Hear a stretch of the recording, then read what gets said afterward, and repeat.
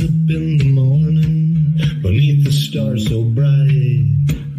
Pull your hat down, make sure your cinch is tight. Horses kinda snuffy, cold chill up your spine. You'll get your ass moving, son, we're burning daylight.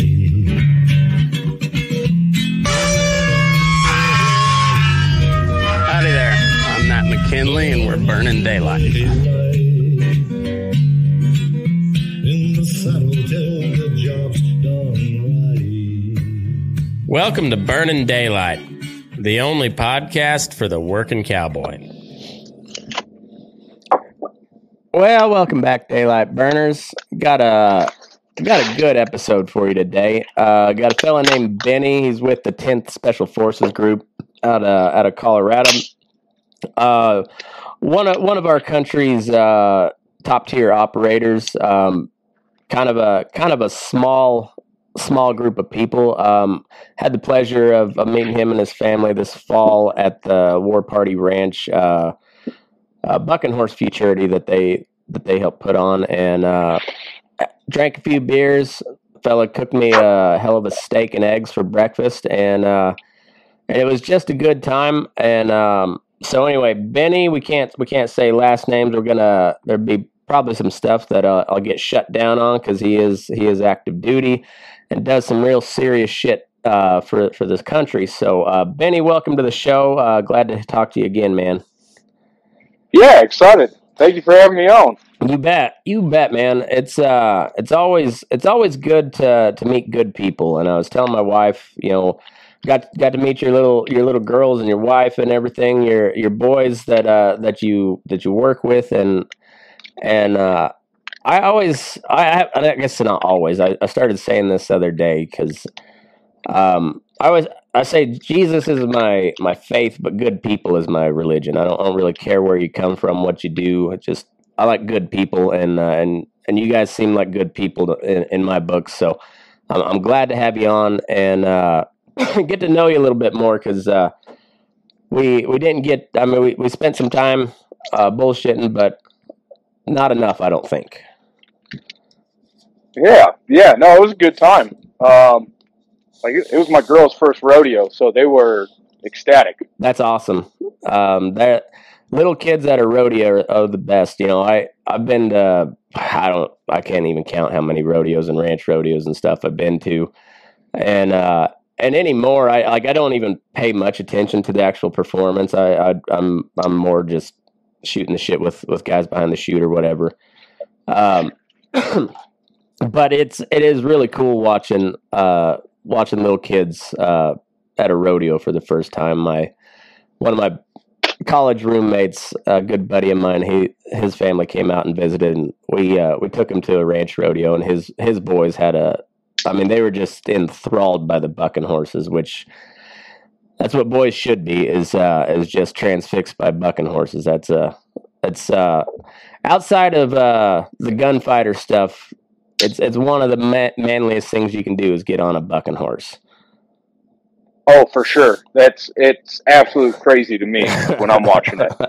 It's wild. But I think I've said this many times since I've started this. Like the most similar mindset I've ever come across when it comes to cowboys is military guys, but particularly the guys that see the shit, like you guys, the SEALs, the Marine, 82nd Airborne, the guys that actually see combat, because you have stories that nobody but your boys can relate to, and it's kind of the same way with working cowboys. It's just, you can talk about them, but only the guys that have, and the people that have done it, really understand what you're talking about. And I get that type of sense from you guys. I've never seen combat or anything like that, but the stories have the same type of feel, like the mindset.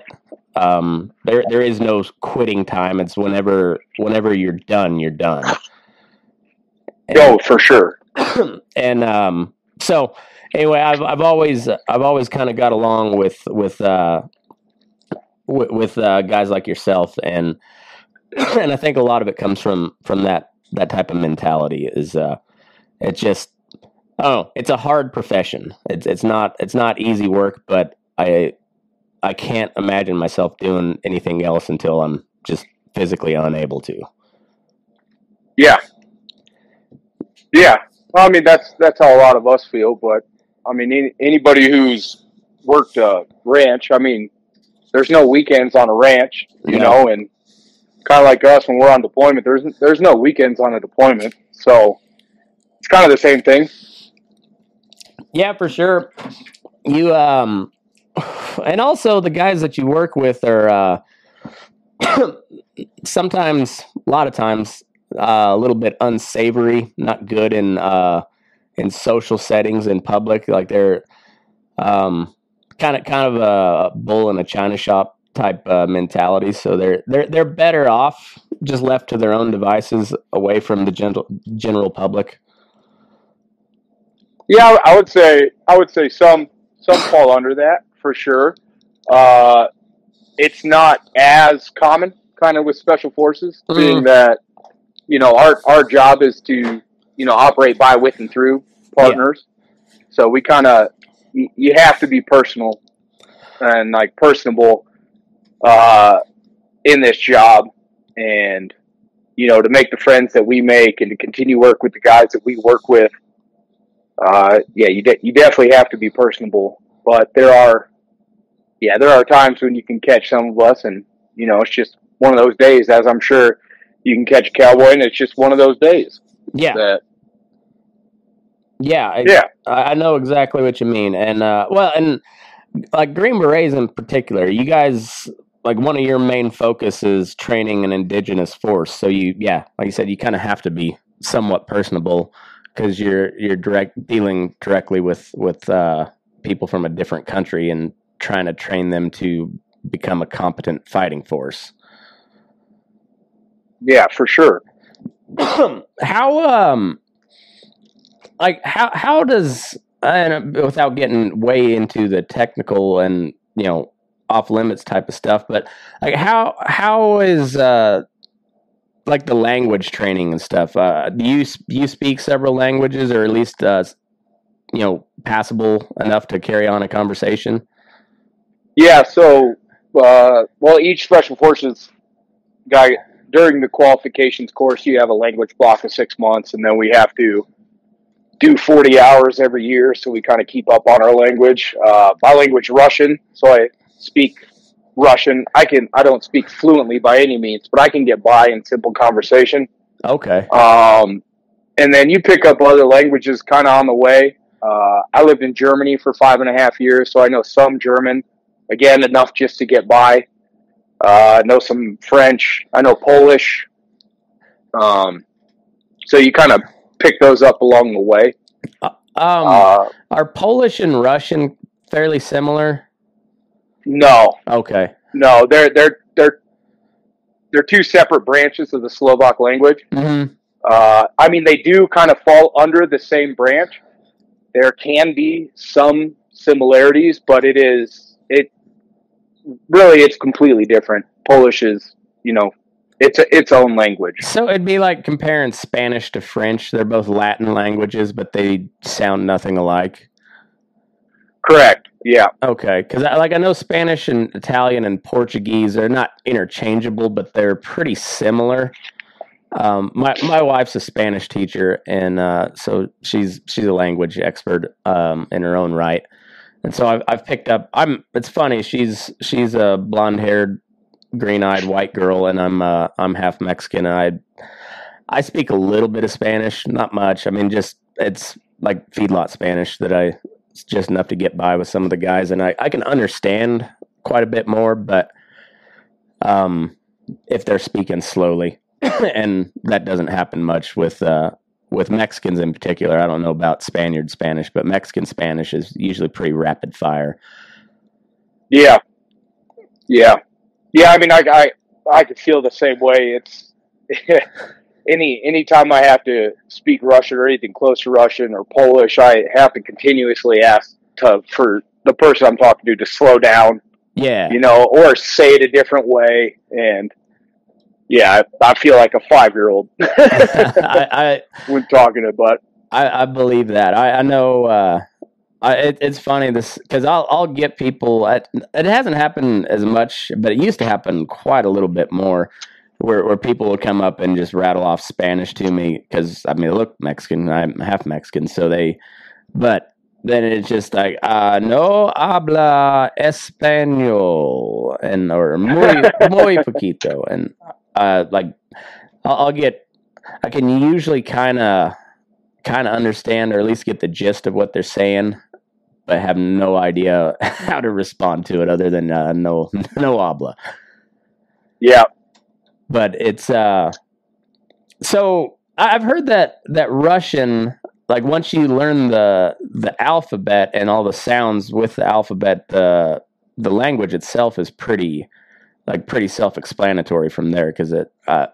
And I said, this is just from what I've heard. I've not researched anything. It just they said that like each character of the Cyrillic alphabet makes a certain sound, and then so then once you know the sounds, then it's easier, at least to read, anyways. I don't know, but yeah, reading it for sure, and then speaking it. The biggest thing that we run into with speaking it is the conjugations. So if something's feminine or masculine, it completely changes the context of the word. Oh, okay. So if I'm speaking about, all right, so like a dog is a sabaka, right? But because it ends in that aka, it's feminine. Okay. So if I were to say my dog, I'd have to say when the word for my is moi, but I have to say maya because it's feminine, so maya sabaka. Okay. And that is a very, very simple explanation as to why it can get difficult. I think the biggest thing with the language, though, is I can't speak Russian in a lot of places we go. A lot of places we go, they're not fans of them for, I think, relatively obvious reasons. Yeah. So when we do speak it, or when we are doing our 40-hour block of speaking it, and I think it's with any language, is your brain doesn't think in that language. Yeah. So by the end of that 40-hour block, because I've been speaking it with a teacher continuously, my brain can start to think in that language, and so it's not as slow. Instead of me hearing Russian, translating it to English, thinking of what I'm going to say in English, translating it to Russian, and then saying it back, it starts to think in Russian, answer in Russian, and I say it in Russian. So yeah, it's just it's a perishable thing, Yeah, I get what you mean. It's well, it's kind of like playing guitar. Like I can physically play guitar. I taught myself a while back, but I don't play anymore. And I was never very good at it. But it's I'll pick it up and I can remember the chords. But like, boy, you got to train your fingers back again to get it to sound good. And I imagine it's the same way with languages too. Like, repetition's a big thing. Muscle memory, I guess, is I mean, it kind of goes with everything. Muscle memory is a huge thing, just repetition. Oh, for sure. Yeah, like when we first get to my last trip to Poland, you first get to Poland, I'm trying to remember everything in Polish, and then by the end of it, I can, order food and, get a beer and talk to the partners we're working with, a little bit here and there, ask how they're doing, how their day was. Yeah. Talk certain things because, again, my brain makes those connections a little quicker. So. Yeah. So I worked with a guy when I was in high school. He's a Mennonite dude. And he spoke High German, Low German, Spanish, and English. Because he was German ethnicity, but was born in Mexico, I believe, and then immigrated to Kansas. And my brother-in-law worked with him full. I just worked there one summer in high school, but my brother-in-law was telling me, they were talking, and he asked him, he's like, well, how do you think? And he's like, well, at home we speak, I think it was Low German, But he when he was, I think he grew up speaking High German, and then his wife spoke Low German. And so, like, when he's talking to his wife, he thinks in whatever one it was, and then he would dream in the other German dialect, and then, but when he was speaking to the Mexican crew, he was thinking in Spanish, and then same way when he was talking to the whites, it was he was thinking in English, and so that's I can barely speak English, so it's yeah. It's a lot. I mean, we have levels of, like, you get your proficiency level after your oral proficiency interview, which we have to take every year. Mm-hmm. And most of us kind of stay around like a 1+1+. And again, in English, you and I are speaking essentially like a 3-3 in English. Like, we can talk certain pieces, but we can't speak, at least not, I can't speak in formalized English and speak on an intelligent level when it comes to, economics and stuff like that. Yeah. And so that's where those ratings come from. But now, I mean, I have guys I work with that their brain just works like that. I have a couple guys that I work with, and they speak 3 separate languages, and they speak them, at a 2-2 level, 3-3 level, and that's just their brain connects those dots. That's wild. And they're able to, yeah. So, like, when you're talking about your buddy from high school, how he, can think in English, think in Spanish, dream in High German, and speak Low German, and all these things, he might just be one of those cats that, his brain connects those dots. Or at a very young age, because my daughter is one of my daughters is 5, and she's learning Spanish right now, and she's almost to the point where she knows more Spanish than my wife and I. Yeah, and so I think instilling that at a younger age can keep those receptors in the brain kind of firing in that direction, to where you can retain that information. And in different ways, where I was never taught a different language when I was younger. I mean, the first time I learned a language was in the Special Forces qualification course. Yeah. And I did not have an easy time. I can imagine, dude. I see my oldest, my daughter, she had a Mexican lady that watched her when my wife went to teach school. And so she from an infant till she was about 3, I guess, 2, I suppose. But she was speaking, and she could conversate in both English and Spanish. And now that she's not just inundated by it all the time, she doesn't. So, like, my wife will teach her some Spanish here and there, but it's she doesn't speak, or she doesn't get just flooded with Spanish anymore. So it's I think you're 100% right. Like, the more you're around it, especially at an early age, it's like second nature. Yeah, for sure. And and then of course, we learned that with the whole mask nonsense is like, being able to see somebody's mouth move is a very important part of learning a language too. Oh, facial expression is huge. Mm-hmm. It's huge, especially at that evolving age. 5 to 11. Yeah. At that, even in babies, being able to see, their mom's face and how it reacts to certain situations. Those are all big things. Yeah. Which again goes to, different cultures have different things they do with their face and different mannerisms and stuff like that. So that's another thing you have to learn. Like, just learning the language is one thing, but understanding how that language is spoken in what setting and who you're around is a completely different thing.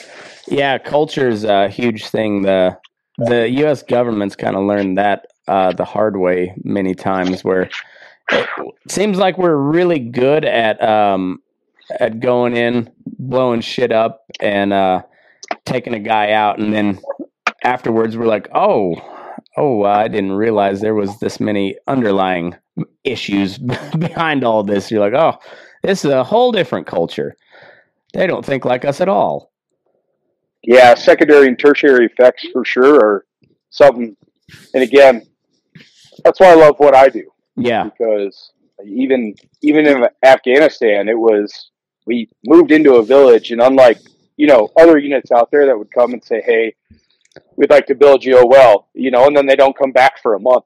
Yeah. We would move into the village, and we'd be a part of the village, and, just a part of that culture, a part of that community, and you get to know everybody around there and understand how it works. And I think that's why we're so effective. Yeah. Like at any point in time, we can be turned into the hammer for sure. Like at any point in time, we have the ability to be the hammer that, smashes all things throughout a night. But where we really make our money is, kind of being that scalpel and being precise in our actions and precise in our efforts and doing the research and not just coming in, making a mess and leaving.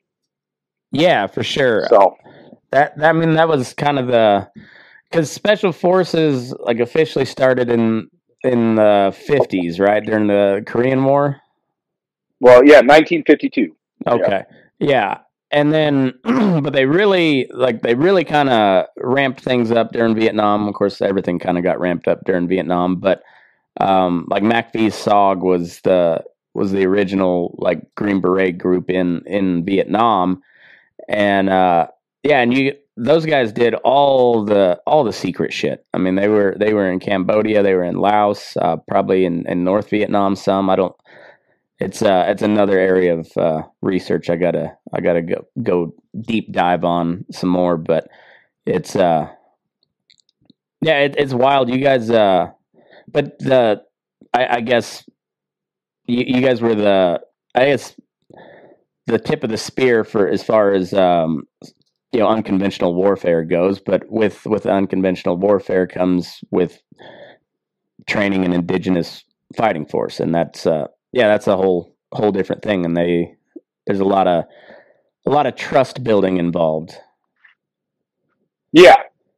That's one of the key things you learn through our qualification course, and obviously as you get going, the official like active date of the Special Forces was in June of 1952, which was 10th Group. Mm-hmm. And then we branched off, into the separate groups like throughout our history, but we can kind of trace our lineage back to the Second World War. And, we had the first Special Service Force and the OSS and stuff like that, stuff that the CIA was kind of built off of, but it has roots in, what we do, which is training, advising, working by, with, and through resistance force. Yeah. Yeah, so like the OSS, that was the Jedburghs, right? During that time. Yeah, so that and that was OSS being the precursor to the CIA, and there was a lot of like working with the French and Dutch resistance to sabotage shit behind in Nazi occupied Europe. And, yeah, they were formed as an agency of the Joint Chiefs of Staff. It was kind of the first of their kind, and their real job was to essentially coordinate espionage activities behind enemy lines, for all U.S. armed forces. Through subversion, propaganda, and stuff like that. Yeah, and working real close with the Brits who,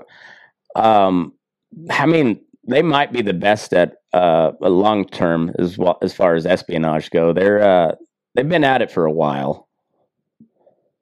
Oh, for sure. And of course the Russians too. The U.S. Soviet spy games during the Cold War. It spawned how many movies and books, and it's fascinating stuff. Takes a different sort of person to be immersed real deeply in that espionage stuff. It's It's a dirty world. Oh yeah, for sure. For sure. But I think that's kind of why we tie our lineage to the OSS and then the First Special Service Force. Because SF is kind of a mixture of both, if you will. Yeah. That's where the idea really sprang from. The First Special Service Force in itself, it was a joint force. It's an American-Canadian commando force, utilized in World War II. Yeah. So that's kind of where we draw our lineage from. And I think it's also cool that they were organized and then trained at Fort William Henry Harrison there in Helena, Montana. Yeah. That's I've got an empty bottle of whiskey behind me from Willie's Distillery that was what was it called? The Devil's Brigade. In honor of that First Special Forces group. So it's I got inundated to that whole history here a couple of years ago, and it's just fascinating. I'm a history dude, so I like all that type of shit is just I'll soak it up like a sponge. Yeah. I'm a big history fan. I just wish I could remember more.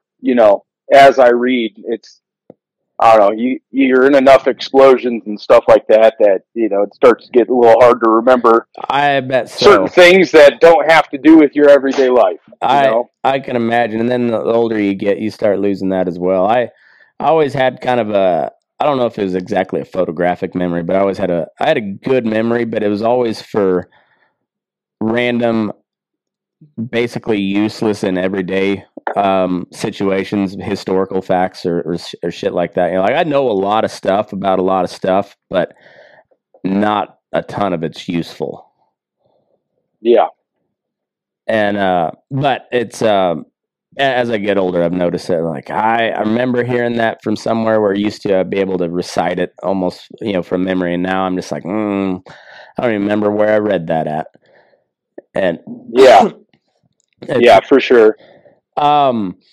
I guess one of the other cool things about Special Forces, you guys get all the cool toys to play with too, or at least a lot of them, more so than your traditional big army. Yeah, we have specialized equipment and stuff that we get issued, and some of it's great, some of it's depends on what mission you're attached with. Yeah, because with there being the separate groups and separate AORs, certain things we get that are, funded by Big Army goes to each group, and it might be helpful for one group, but then, not helpful for the other. So we do have some stuff that just kind of sits around, but overall we have more specialized equipment than the regular Army for sure. Yeah. What's your favorite weapons platform? Oh, that would have to depend on what I'm doing. Okay, let's. All right, pistol. What's your favorite platform there? So I'm gonna probably get some hate for this. At least I do on my Instagram page. But I used to be a Glock guy, and I don't put anything against Glock. I think Glock it's the AK-47 of handguns. Mm-hmm. You can beat the shit out of them. I ran one forever. I still own a bunch of them, but I have kind of converted to the SIG train. Okay. It's a better gun out of the box, and I think honestly, we get issued Glock 19s. Mm-hmm. It was the all-around answer to we need a pistol, so they went with a subcompact. So for certain low-vis operations, that works. But for combat operations, I want a full-frame pistol. Yeah. And the only full-frame pistol we get issued is the M17, the SIG M17, so the P320. It's a P320. Or the Glock 19. And so I take the SIG. It's just a better platform for what we get issued. It used to be a Beretta, didn't it?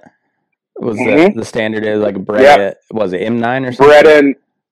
Beretta in 1911 mm-hmm. Is what used to be the standard issue. Most units got the Beretta. SF got 1911s and Berettas. And again, I think a lot of guys ran the 1911. It's a full frame gun. And back then, especially before all these advances in ammunition, 45 ACP was a better round. Now I could kind of argue the latter. I mean, 9mm. 9mm these days, 9mm itself is a great round also with, my SIG, I can carry 21 rounds.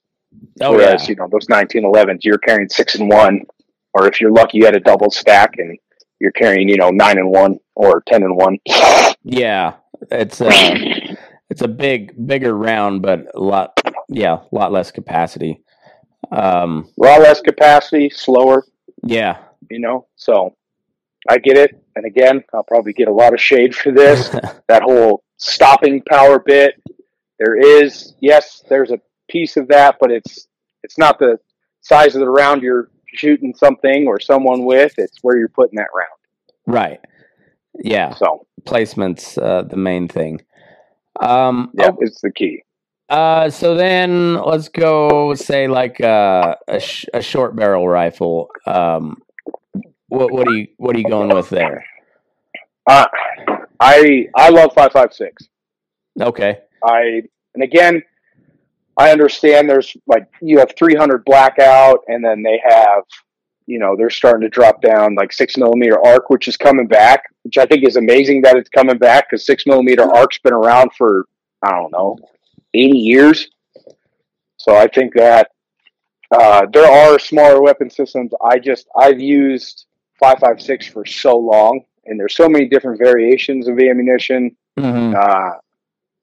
I'm a fan of it. And now, I mean, I do have a couple 9mm setups for my house, which, they're smaller. They're still considered a pistol, but they're 9mm setups. And the only reason I have those is I have fully frangible rounds.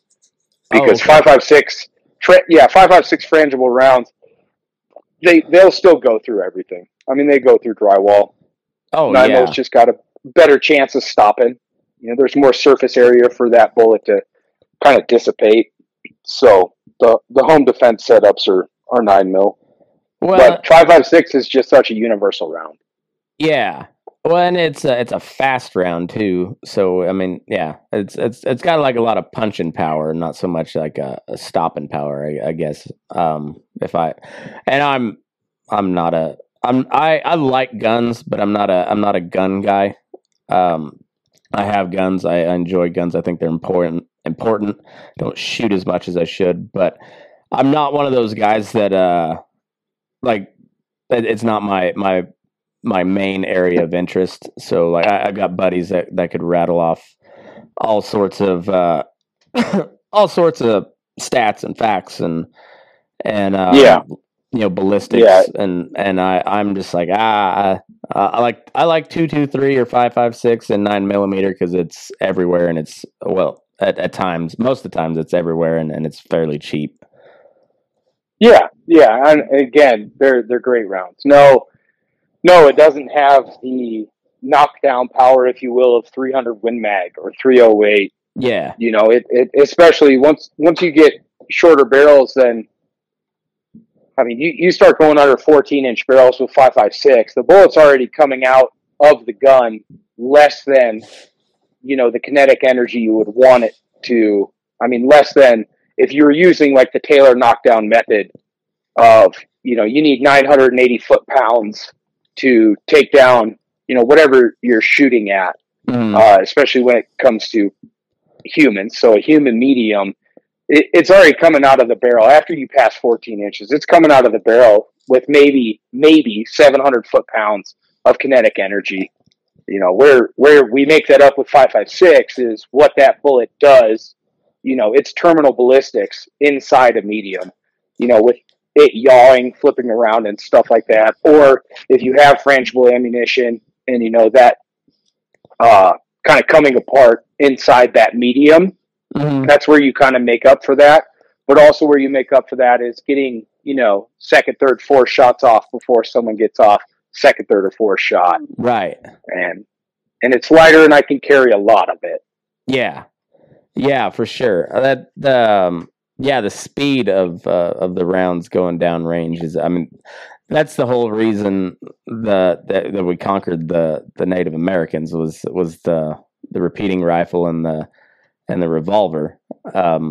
Otherwise, the Indians were just better fighters than the U.S. Army was at the time. Oh yeah, Like not even real close comparison. They didn't have the weaponry, and then they got starved out. So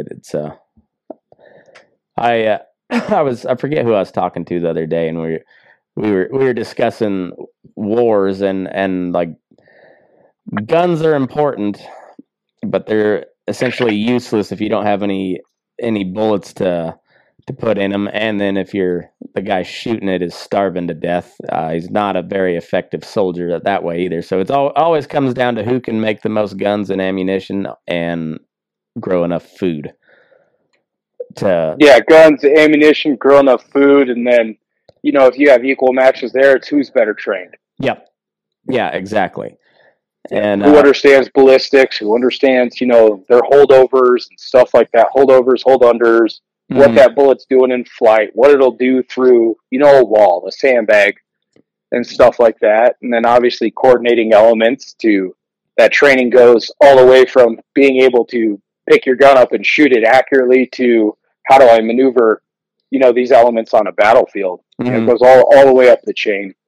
Yeah, for sure. It's like war is fascinating. I love reading about it. It's a horrible business, but it's part of mankind. The sad part of it is war happens, and it always has. And but it's fascinating reading. That was the big part of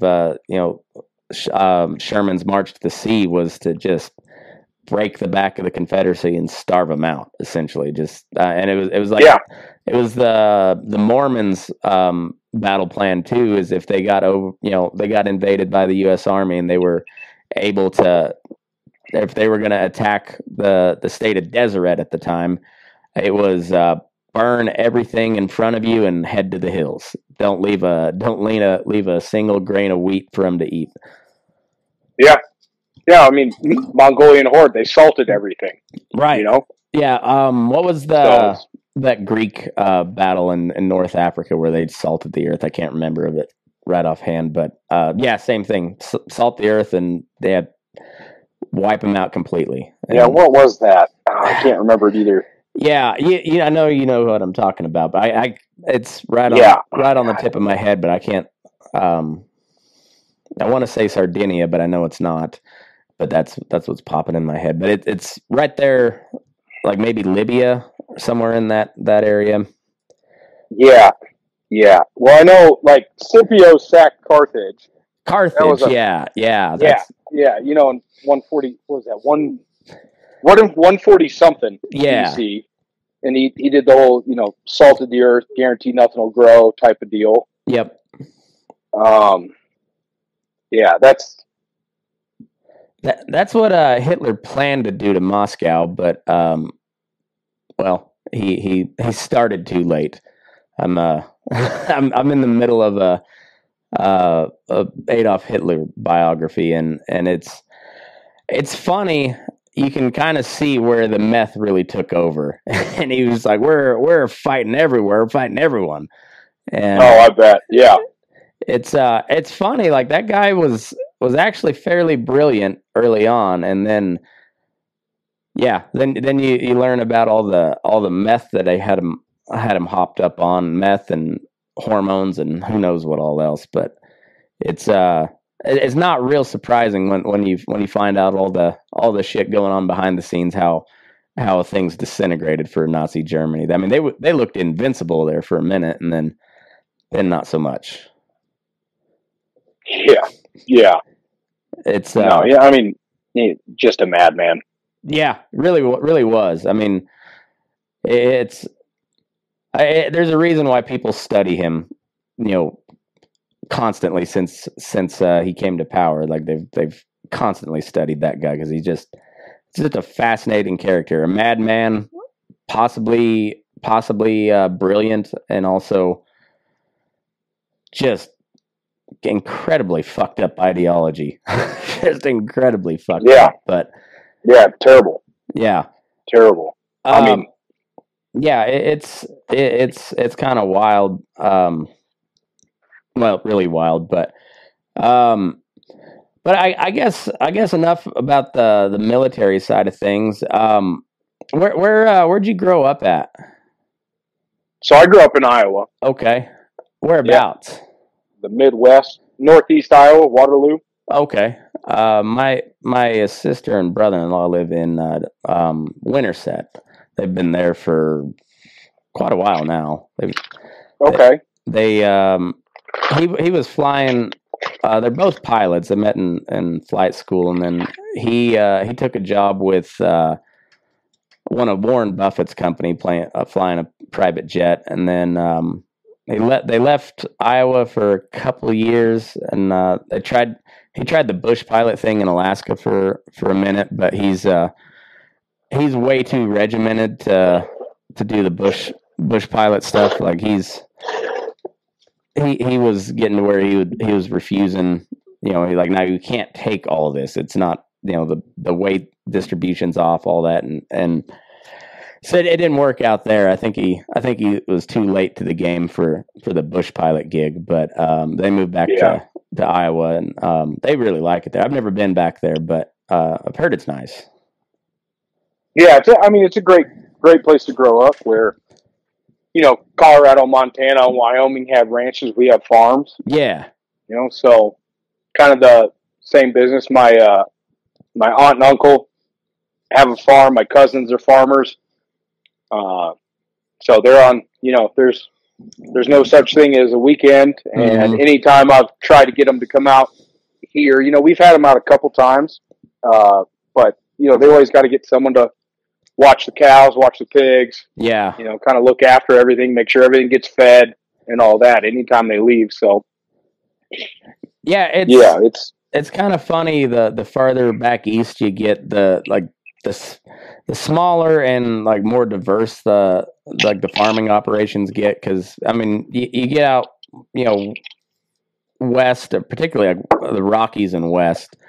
It's typically pretty big outfits because it takes a lot of land to run a cow out here. But that's pretty much what they do. They'll put up some hay to feed their cows, but they only farm so they can feed their cows in the winter.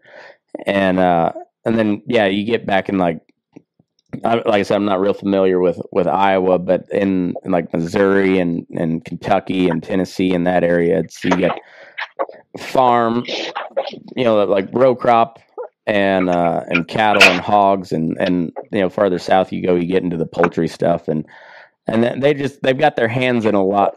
Got a few more irons in the fire on a considerably smaller spread. Yeah, for sure. Sure. That comes with moisture too. Yeah. Yeah. The Midwest in itself, especially Iowa, is completely fertile ground. So yeah, you gotta go grow crops there, and so you got to. That's what my aunt and uncle are. Wheat, soy, corn, and they have cows, they have beef. I have a freezer full of their cattle and their pigs. Nice. And then my godfather's chickens. So there you go. Yeah. Hell yeah. Grew up, slaughtering chickens and all that. Yeah, it's a good way to live. You know where your food's coming from that way, and that's an important thing. We're starting to find out. Oh, for sure. Yeah. That, and my parents have always been the type that we'll get food from the farmer's market before we'll get it from the grocery store. Yeah. Which, has always been nice. Yeah. It's funny how, agricultural people will talk shit on hippies all the time, but when you come down to it, we're pretty damn hippie-ish. I'm very savvy to the labeling thing, so everything's labeled organic nowadays, and it doesn't really mean anything. But when you know where the stuff is grown and who's growing it and produces it for you, It makes a big difference. It's I don't know. I'm glad to see the market trend headed that way. I think the ag community's got a little too complacent on how they grow crops, and we're learning like maybe our farming practices ain't quite the best. I was going to ask you, is it true about the food over in Europe being just like better quality in general?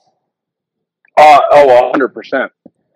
Now it really depends, because like I said, I eat my uncle's beef and my uncle's pork, and my wife is very adamant about where we get, any of our vegetables and stuff like that. So, but by and large, yes, it's better. I mean, the McDonald's in itself is better. They don't allow the grade F meat that we have here, whatever it is. So you go over there and it tastes different. Like a burger is actually a burger. Yeah.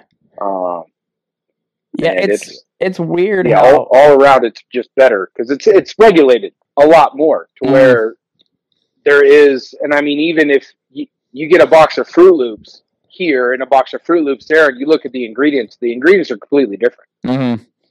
Yeah, they don't put the high fructose corn syrup and stuff over there, and I think they banned GMOs as well, which I could probably get into some shit with some of the farmers that listen, but I'm not sold that the GMOs are safe.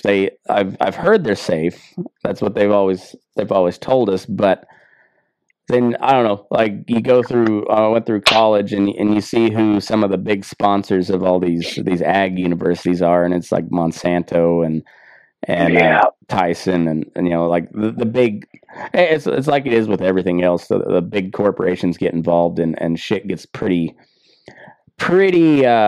shady. Yeah. I hate that. Like the antibiotics and everything like that all falls under that category. Yeah. That kind of makes me upset because I mean if you got a cow and it's got an eye infection, like I want to give it antibiotics so it fixes that eye infection. That cow is suffering from an eye infection. Right. Like just because here in a year like we're going to turn that cow into hamburgers doesn't mean I don't want it to have a prosperous life while it's here before it continues to give my family a prosperous life in the form of food. But now I have to skate a line, like my uncle's talked to me about this and he's like, I have to skate this line of, do I give this cow antibiotics? Because now it's, it doesn't fall under the non-GMO, non-antibiotics, falls under that banner. It's just because it spreads so wide now. Yeah, and so I disagree with it to a point, but I also agree with it to a point. No, you're 100% correct on that, and a lot of that comes from the confined animal operations, and particularly the hogs and the chickens. The chickens, or the poultry in general, like those big chicken farms are. It's a whole different world there, but they feed them antibiotics, every day because of the confined space. Cattle are a little different. I mean, even in the feedlot, you feed them. You feed supplements so that they don't bloat. It helps with their rumen, the microbes in their rumen. You're not really feeding the cow. You're feeding the bugs in their gut. Is essentially how the rumen animal works, and so when they come off of grass, you gotta ease them into a high energy diet, which it's it's a lot like humans too. I mean, if you come from a like a clean healthy diet where you're eating a lot of whole foods that are produced the so-called right way, and then you go and you eat McDonald's 3 meals a day for a month. I mean, that first couple of days, you're gonna just, it'll destroy you. Yeah, I mean, you just wreck your gut, wreck your plumbing, and Yeah, it's the same concept. Their digestive system works a little different. Few more steps. That's why I eat fast food at least once a month. There you go. Or at least once a week. Excuse me. I get fast food in at least once a week. What's your go-to? Oh man, we were in the team room. What was it? 2 days ago, and we were talking because I showed up with Chick-fil-A breakfast sandwiches. Oh shit! And yeah, that question got asked. It's like, what's your go-to? And I was like, God damn, that's a hard decision. It really is.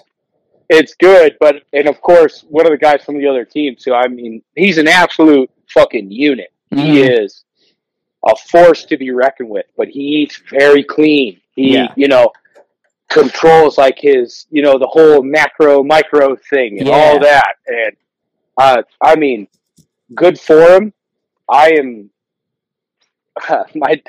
We have a dietitian assigned to 10th Special Forces group, and she had asked me because we've been running blood tests and stuff like that.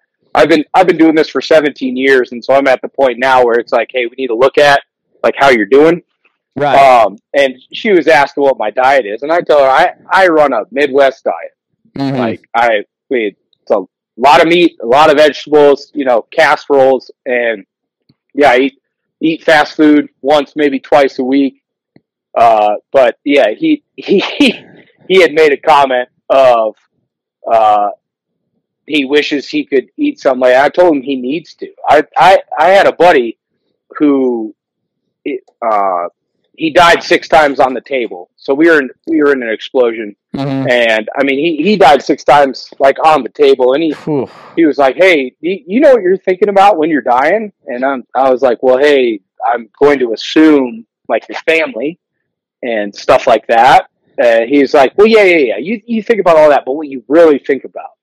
And I'm like, I'm going to go back to my previous answer of your family. He's like, no, dude, you think about that fucking chocolate cake you didn't eat. He's like, you don't think about that last rep or the mile you didn't run. He's like, you think about that fucking cake you should have ate.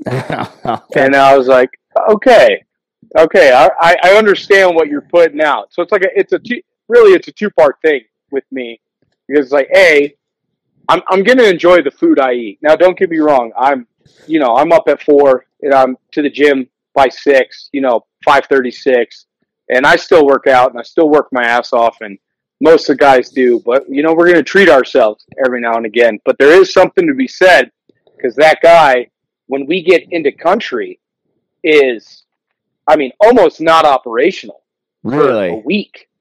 Yeah, because he's not used to eating this. Like his gut is not used to a diverse, amount of, I mean, really poison. Yeah. Depending on what kind of food you get, but it's not used to that, and we don't always. Well, honestly, we've never had the luxury.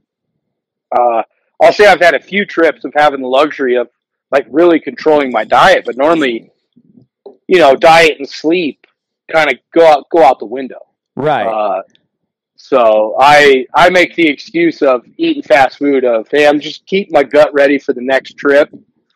I know it's not the right answer, but it makes sense to me. I don't know. Yeah. I don't know. It's Midwest math, so yeah, that's what it is to me. They have an In-N-Out in Denver nowadays, don't they? Well, they have them down here in the Springs. Do they really? Huh. Yeah, they pull one up in the spring. I mean, shit, the first 2 months that it was open, there was a line for a mile for that thing. I believe it. There's one in Reno that I used to well, my wife had a house in Reno that we were doing some work on when I moved out here, and so when I was driving back and forth, I'd stop in at In-N-Out, and they're very quick, but it is the lines are always huge. Just that place is good though. It's but it's also it's an old school place too, and it's very simple ingredients, and for the most part pretty good quality ingredients for a fast food joint anyways. Yeah, that's what I understand, that they only source from, like, the beef is local Yeah, Harris Ranch beef, which the place I work for now, we used to feed a lot of cattle for them, and yeah, they have to meet a certain program and everything, and but it's like it's kind of a West Coast regional packing giant. If you want to call it that, they're pretty big operation, but they're pretty much exclusively like California, Nevada, Oregon, the West Coast area. Okay, that makes sense. I will say I don't really care for their fries. The fries are not the best. Yeah, I've been there a couple times, and I do. I like the joint. I like, on the bottom of their cups they got like John 3:16 or other verses that that kind of gets me jazzed up. Hell yeah. But and I've had like the 4x4 animal style, you name it, and it's been great. But yeah, the fries are they need to improve. Everything else sustain. Right. I think you're 100% correct there. The fry I order the fries, but I always order them animal style because the fries themselves are not that great. Oh, I didn't know you could do that. Mm-hmm. Yeah, animal style fries is the way to go. I didn't see. I have no idea. So what's I guess Culver's would probably be the big Midwest kind of smaller burger chain, huh? It is. I'm not a fan of custard. Yeah. Okay. So I'm a big ice cream guy. I'm lactose intolerant, but I'll still suck it up if the milkshake's good enough. You know what I'm saying? Hell yeah. Can you get raw milk there in Colorado? In Colorado? Oh, I'm sure you can. I'm sure you can. I don't know if it's technically legal or not, but I've is that a thing that's illegal? Yeah, for the most part it is. Really? Yeah. Yeah, so like all the milk in the stores is pasteurized, and yeah, for sure. And yeah, for some, well, the dairy industry is heavily subsidized too, so a lot of government regulation, and that's one of the weird things about like the EU versus the US. Like we have a lot of regulations, but it's like the wrong regulations. The stuff that they should be like, they should be encouraging, like whole foods, raw milk, locally sourced, meat and vegetables. Like that stuff's pretty hard to like make a living at it because it's just so regulated out the ass. But you can dump a bunch of herbicide and pesticide on conventional crops willy nilly, and it's that just kind of breezes right through. Yeah, it's an odd system for sure. Yeah, it's and like raw milk falls under that. And I've never been a big milk drinker. I'm a dairy product guy. Like I love ice cream, cheese, all that good stuff. But I wasn't like just drink a glass of milk type of guy.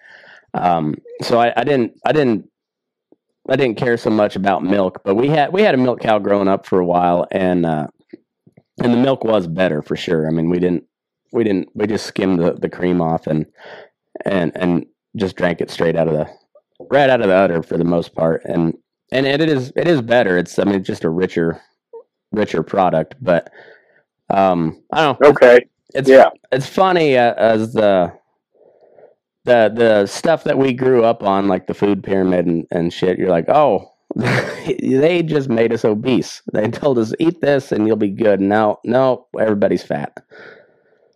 Well, yeah. Well, me growing up, it was country crock margarine.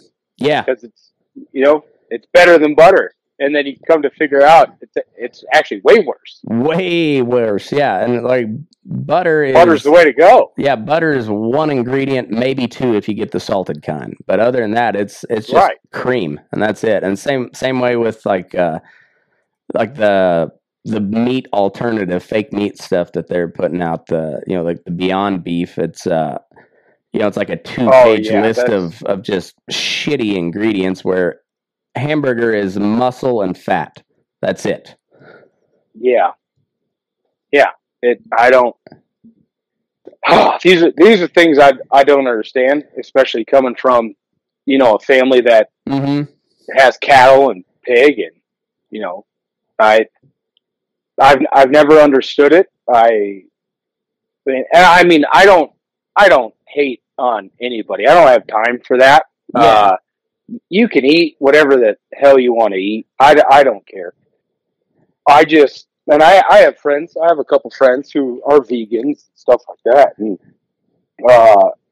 I talk to them about it, and thankfully they're like, "No, we don't. We understand we're vegan. We're not trying to pretend to eat anything we can't eat." And like they actually look into what goes into certain things that they put in their mouth, and so I've never understood why you would want.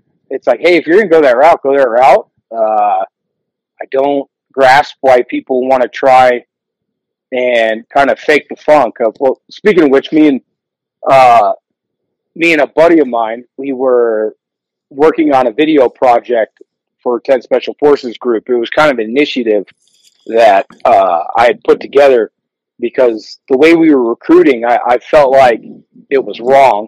And so I wanted to put a video out. And so, I made sure certain elements of the command were okay with it. And we brought in a buddy of mine that I grew up with. I mean, I grew up, skating with, hanging out with. He was a close friend of mine, still a close friend of mine. Lives in LA now, but he's a film producer. And brought him out to help make this video. It's on YouTube. It's called The Why. And it's just like a 10 Special Forces Group video. Really, it's just about Special Forces in general. A little 2.5 minute video. WHY? Yeah. Okay. Yeah. So WHY or The Why is what it's called. I'm sure if you just search The Why Special Forces, it'll come up. But we were driving from Colorado up to Montana because we, our winter warfare detachment runs courses in Montana and stuff like that. And this one, we stopped in Ridgeway, Colorado for a bit, and then went up to Montana. And on the way up to Montana, you got to drive through Salt Lake. So we went through this vegan diner, but he didn't tell me it was a vegan diner. He just said, hey, we're going to go here. We're going to eat some food. And I was like, okay, awesome. We stop at the diner. I look at the menu, and it's got normal menu things on it. And one of them was like a Jamaican chicken jerk or Jamaican jerk chicken burrito. And I was like, well, that sounds interesting. And I asked waitress, I was like, hey, like, are we talking like spicy Jamaican chicken or just jerk chicken with some spices on it? And then she was like, well, it's not chicken. And I was like, what do you mean it's not? What? She's like, that's what it tastes like. And I was like, and I looked at him and I'm like, are we in a vegan restaurant? He's like, yeah, we're in a vegan restaurant. I was like, okay, I am not trying to insult anybody here. Why wouldn't you just call it what it is? Right. Like, why say Jamaican jerk chicken if it's not chicken? Just tell me what it is. Because I still ordered it. Yeah. And it was still absolutely delicious. It was great. I mean, they use beans and stuff like that for the protein and all that. It was still really good. But I still can't grasp why you don't just call it what it is. Right. Or if you want chicken, just get over the fact that you're eating an animal and eat chicken. Like it's fine to do that. Outside of the vegan community, nobody is going to look down on you. And I guess most of the vegans don't even care. But it's always the loud assholes that ruin it for everybody. And I think there's a loud minority out there. Yeah, you have that quiet majority has made themselves known a couple times. For sure. And I don't know. It goes. You mentioned the scripture verses on the In-N-Out cups, and so I assume you grew up in church and whatnot. And like I was talking with to my kids, and the typical eat your damn food thing, and of course my son, being a guy that raises cattle and beef, I want him to be a meat eater, carnivore type. Like I tried going carnivore I made it about 10 days. I'd like to. I think I'm going to try it again. And do a full month. I was not prepared at how it is so damn easy to make a sandwich, and you're like, well, I'm not supposed to be eating bread, but a sandwich would just that and carnivore will mess your guts up for a little bit. It will. It takes. It took me about 3 days for it to adjust to where I was having normal shits again. But yeah, there for a while, it gets a little ugly. Yeah, but the food's not the problem. It's eating the food's not the problem. It's laying off of the other stuff and then getting your gut adjusted to it. Yeah, that was kind of my thing, and it's easy for me to make a peanut butter and jelly sandwich. Like if I feel like I need to eat something, like I'll crush a banana and eat a peanut butter and jelly sandwich, and I'm good to go. Yeah, exactly. But with like the carnivore, it's like if I don't have jerky or something standing by, and I mean maybe it's a lack of dietary discipline or something, but I just when I want some food, especially as much as I work, and I mean when we deploy, there's no chance like that I'm getting an all meat diet. There's no chance. No, not a prayer. I mean you're eating MREs and that's pretty much it. Yeah, well, yeah, in certain spots, but I mean even in I've been in 42 countries. Oh shit. And yeah. So, and even in those countries, like you can still, again, a lot of those countries, you can get meat and stuff like that. But if it's something quick,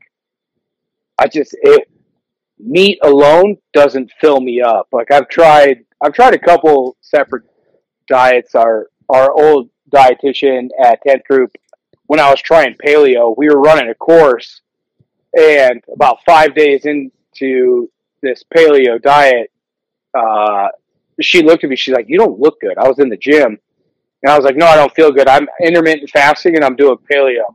And she's like, "What are you doing right now?" I'm like, "Well, we're running a course, like a Special Forces Advanced Urban Combat course." And she's like, "You were at such a deficit. If that's what you're doing, you don't have that leisure to have that diet."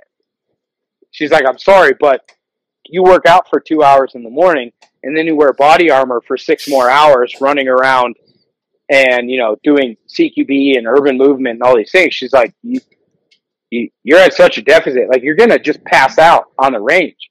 So you can't do that. Eat some bread, dude. Eat some bread. Yeah, exactly. That's what she told me. She's like, you need to be crushing granola bars and like eating peanut butter jelly sandwiches when you can, because she knew me, so she knew that's kind of my thing. Yeah.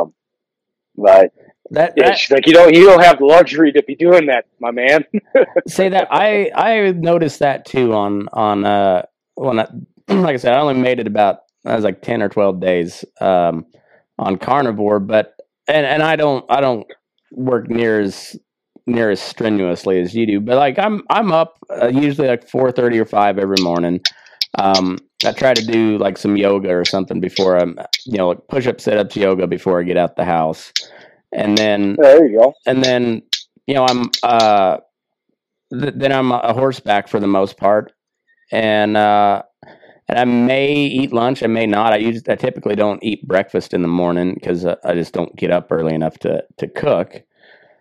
And after a while, like, and then I come home and work out, and like I'm just I feel like I could eat an entire cow, and I'll eat a whole pile of. I'd eat there's a ton of meat, and then I'd still just be starving, and like the only thing I could think of is like I need some chips, I need a piece of bread or something, is carbs. Yeah, for sure. And just that energy source. Yeah. I understand,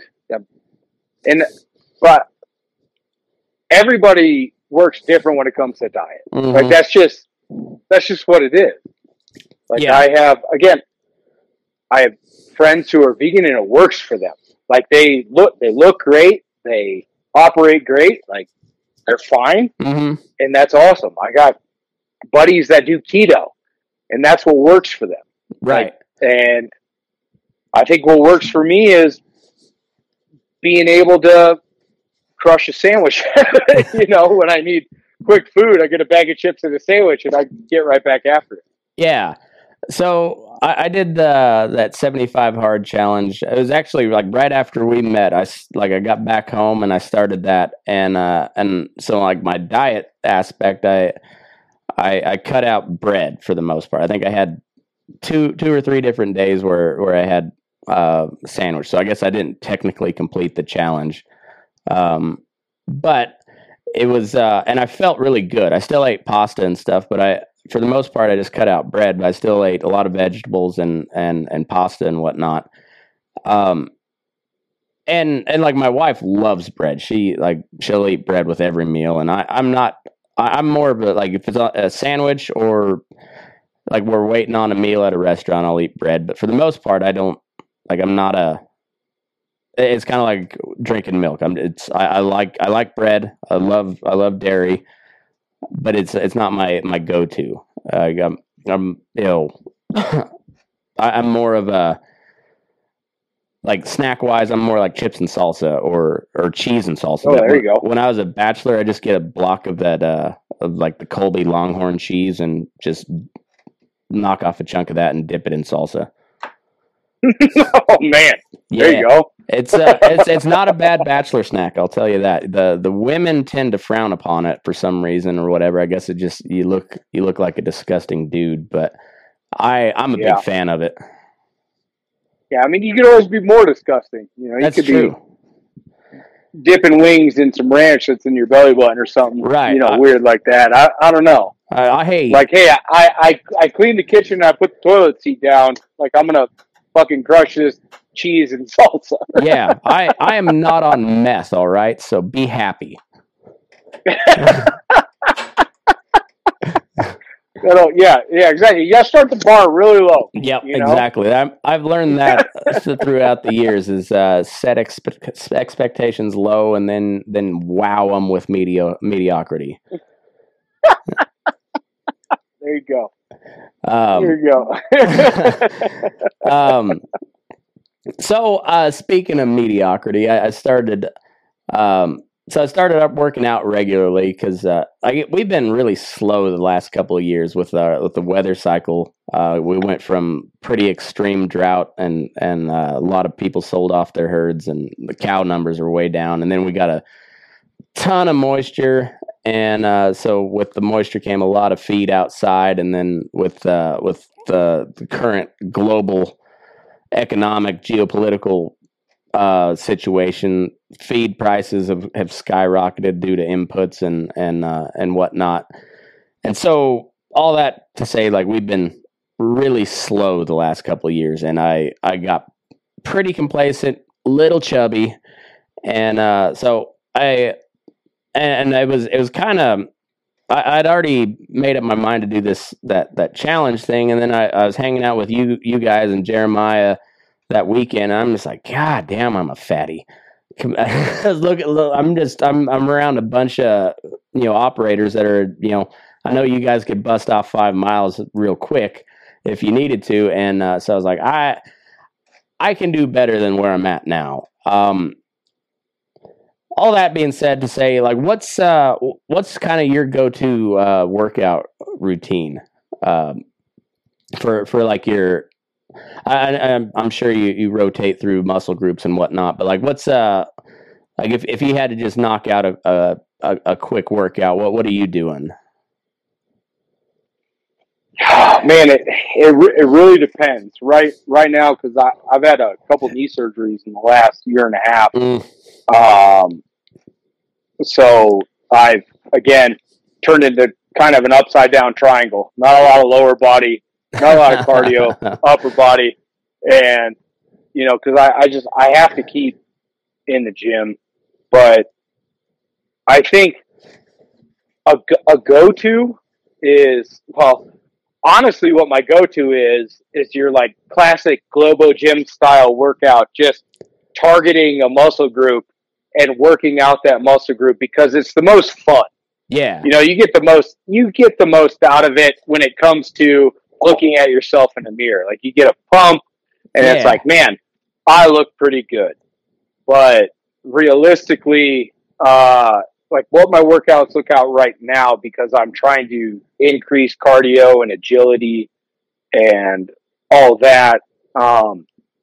It's a lot of it's circuit-esque, if you will, like three things back to back to back with a break, and then three things back to back to back, and then I'll go to the next thing. So one, it might be doing push-ups, bands, and then farmer's carries, with weight. Yeah. And then it'll move to a bench press pull down. So it'll be kind of a push-pull deal. And we have strength coaches at Ted Group. Shout out to those guys.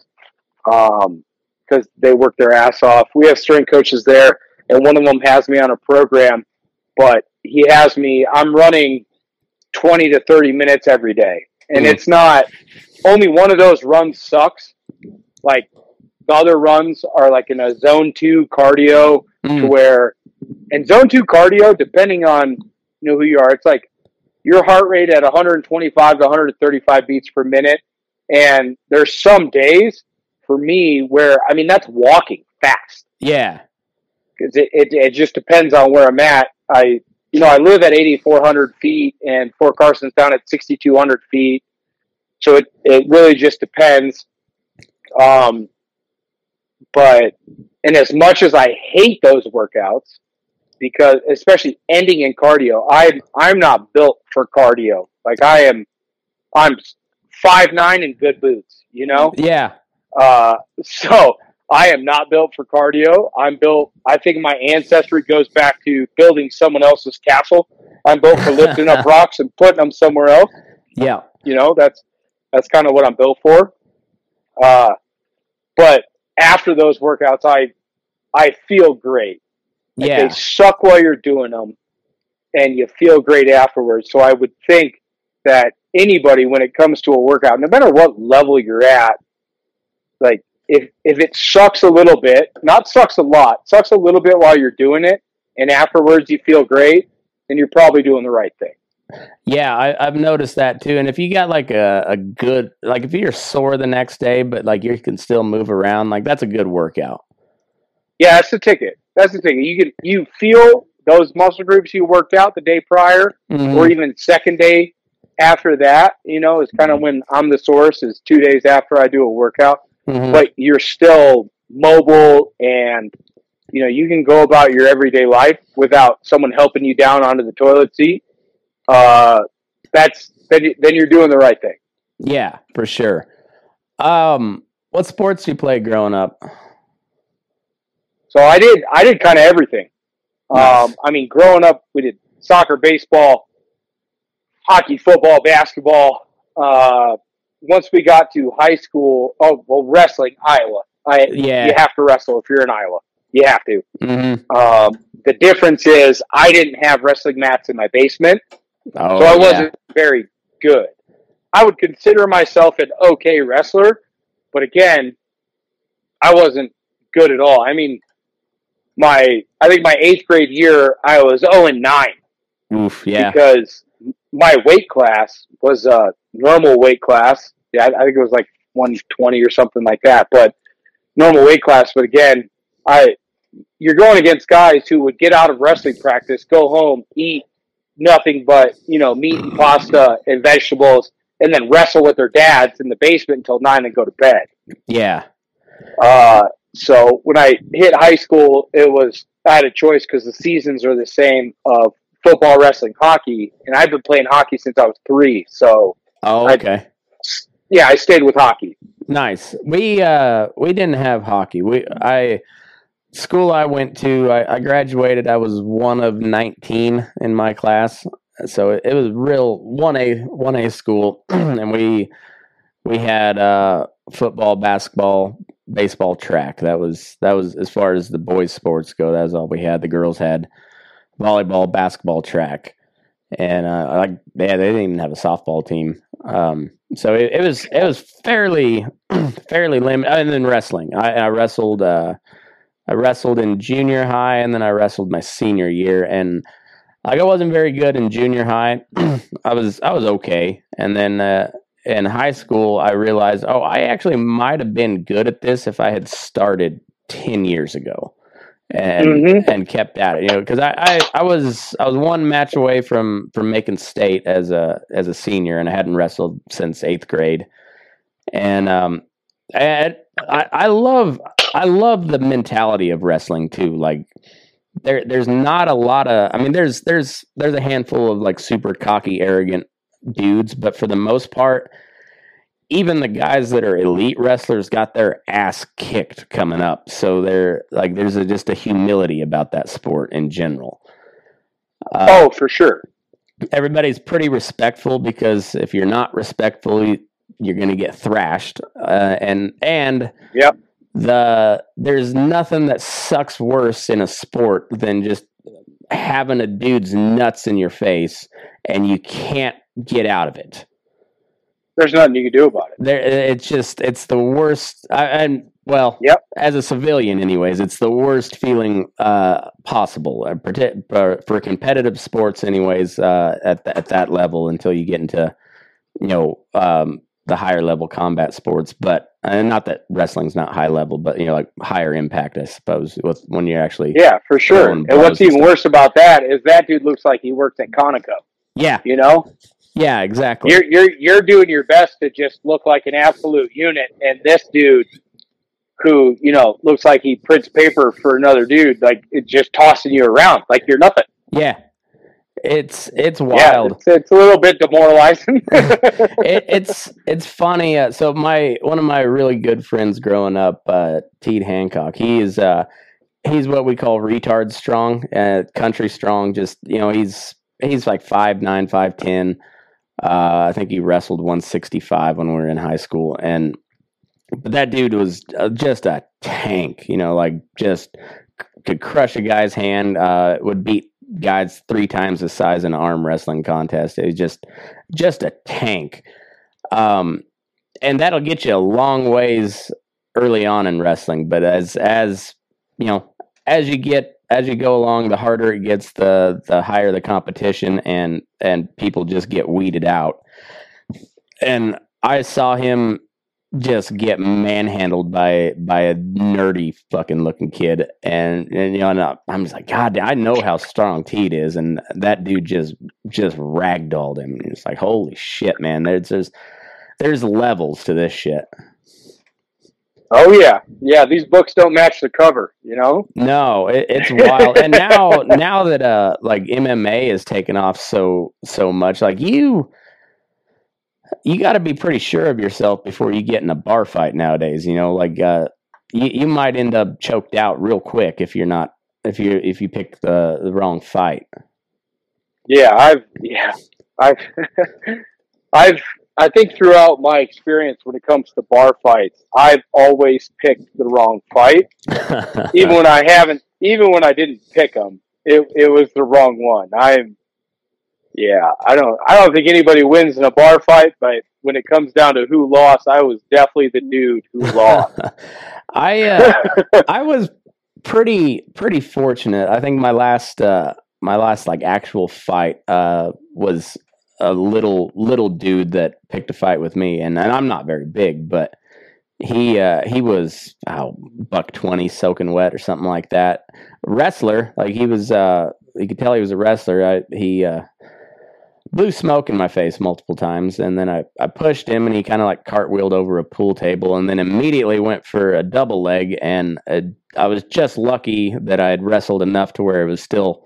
And I was out of high school, but it was still fresh enough in my muscle memory where the sprawl came immediately, and then I just kind of laid on him because I'm not much of a bar fighter, I suppose. I will if I have to, but I'm there to drink beer and have fun. So it was kind of it was hit him in the gut, knock his air out, and like, all right, I'm done whenever you are. Let's I don't particularly care to fight. Mostly because I was in a bar in a little tiny town in Montana, and I didn't know anybody except the dude that I worked with that came with me. And I didn't want to go to jail, and I didn't want to just get my ass beat by 30 people either. So yeah, I was about to say the whole bar turns against you. Luckily, the guy I was with, he knew he'd worked with a guy from one of the ranches around there.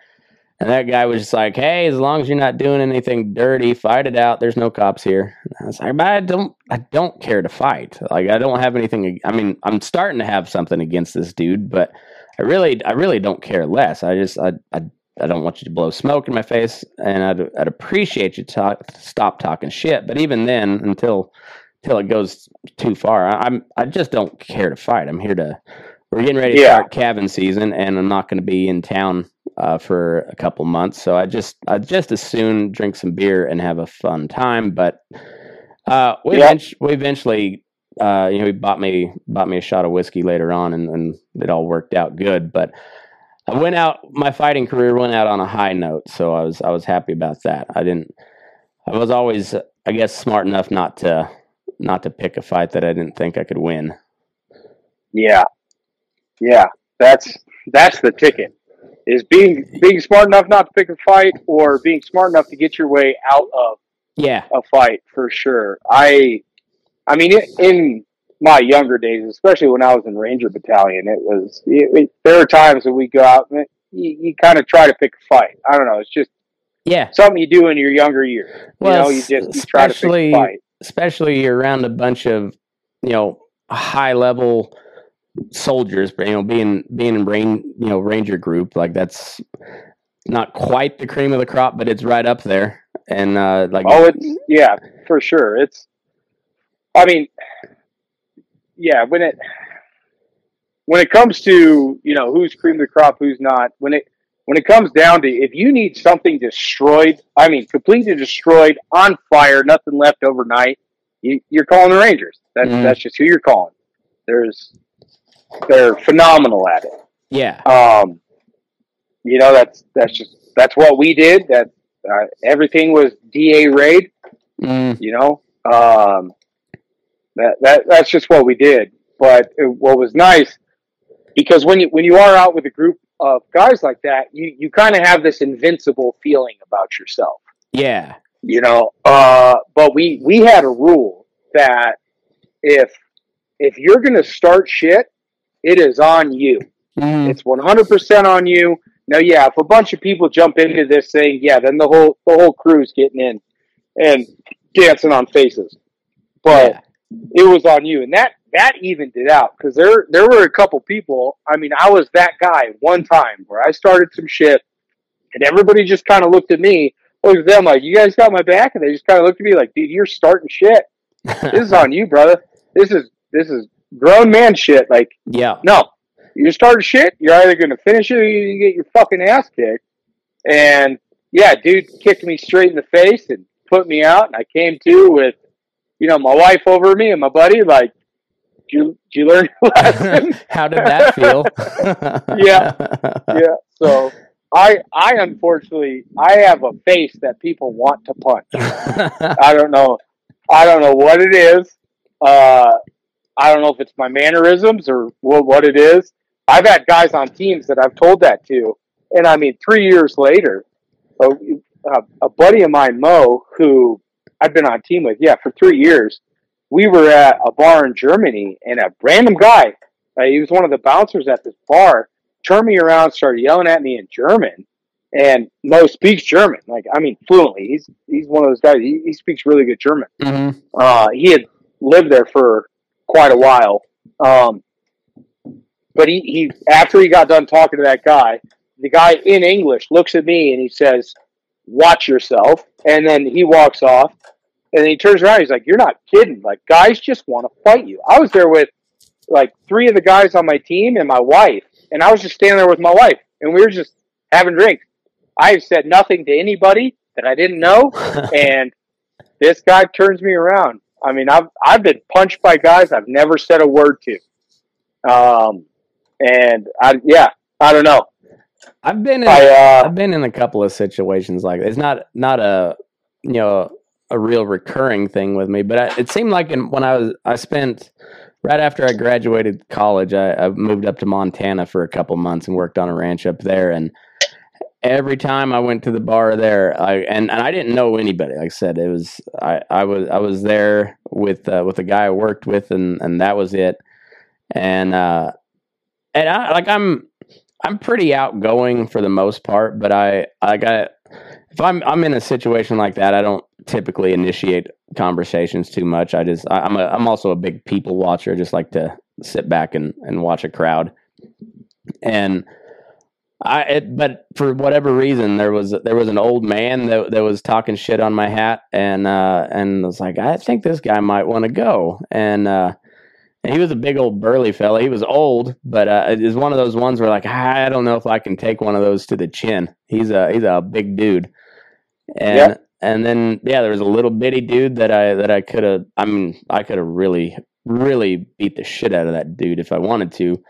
And then there was another big guy that it was funny. He was double fisting whiskey cokes and kept bumping into me and then telling me to get over myself because it was a crowded bar. And there was nobody around me until you crashed into me. And then I was like, "Are you planning on drinking both of those?" And well, yeah.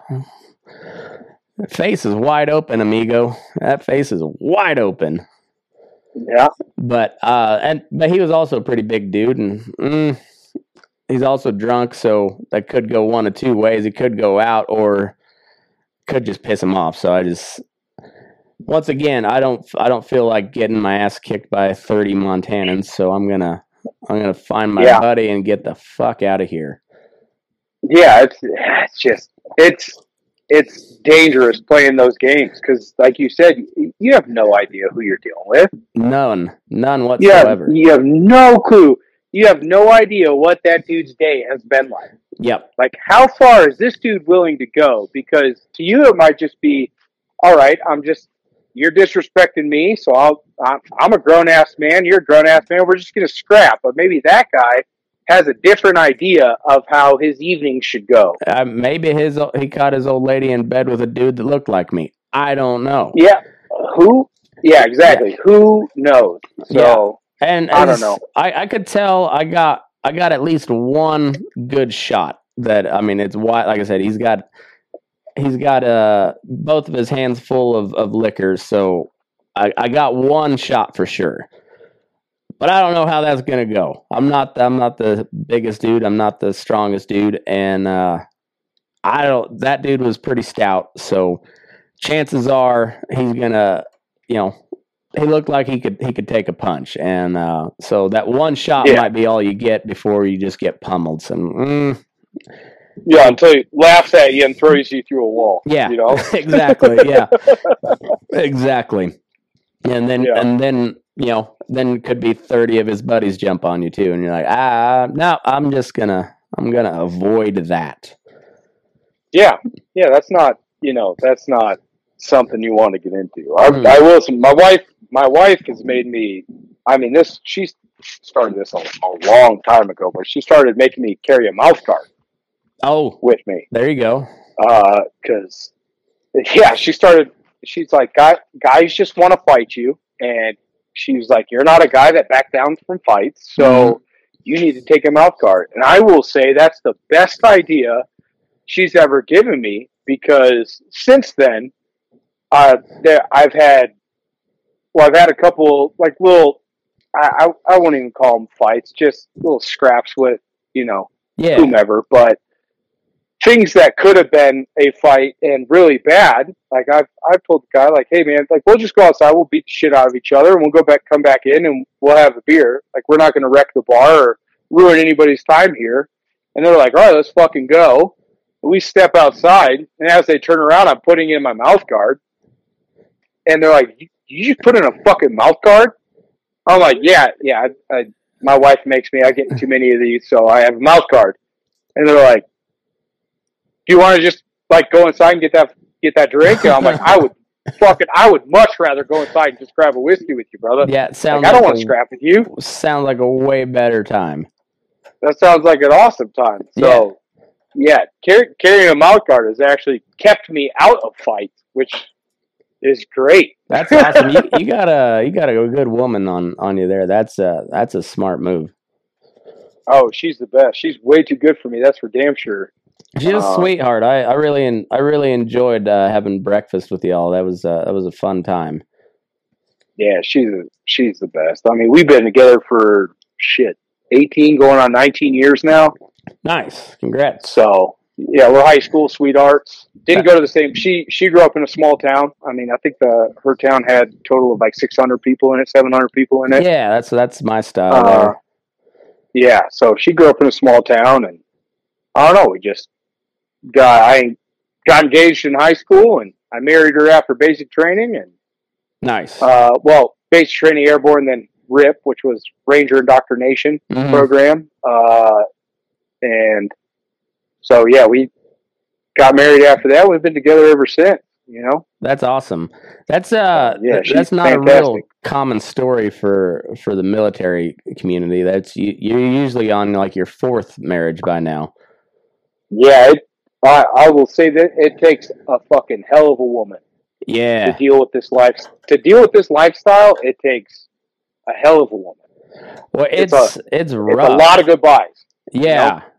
Yeah, it's so my biological dad was he was in the Army for 20-something years. he fought in Vietnam and then all through the 80s and when I'd have been like 6 or 7 when he deployed to Kuwait for the Persian Gulf War. And that particular period of time he was over there for about 6 months, I believe. And yeah, that was a weird thing because then he's just gone, just out of the picture for 6 months, you know, and it's a whole different deal. And where you're in a like, you know, you're not in like one of the big units of the Army where you're in small teams and you guys are everywhere. I can imagine it's like, you know, that times 10. Yeah, we're all over the place. I mean, SF as a whole, I think, is in 213 different countries. Shit, that's yeah. Yeah, we are. Well, you have to think right now. Like, we're not in a conventional war. No. Like, you know, so the only unconventional warfare unit is special forces. Right. Yeah. Like we're and I'm not saying there's not other units out there doing stuff. They are. They're out there. They're doing stuff. I mean, but we are the most utilized unit right now when it comes to the U.S. military. Well, when you look at the world itself, and I know you can't comment on that, but it's so like the only real conventional war going on is Russia-Ukraine. I mean, Israel, Gaza to a certain extent, but you know, Hamas isn't a traditional military by any means, and so everything else is like unconventional proxy wars, essentially. And well, let's face it, we're involved in most of them, so where you guys get shipped off everywhere. Yeah, we're gone a lot. I can say that much. Yeah, but yeah, I don't know. She's an amazing woman. She not only does she's a stay-at-home mom. You know, she takes care of our kids. She runs our business. So Team Room Design, she shout out runs the books. I mean, you know, unshameless plug here. Yeah, plug away, man. You're doing some really, really cool stuff. Like your artwork there is it's fantastic. I appreciate that. Yeah.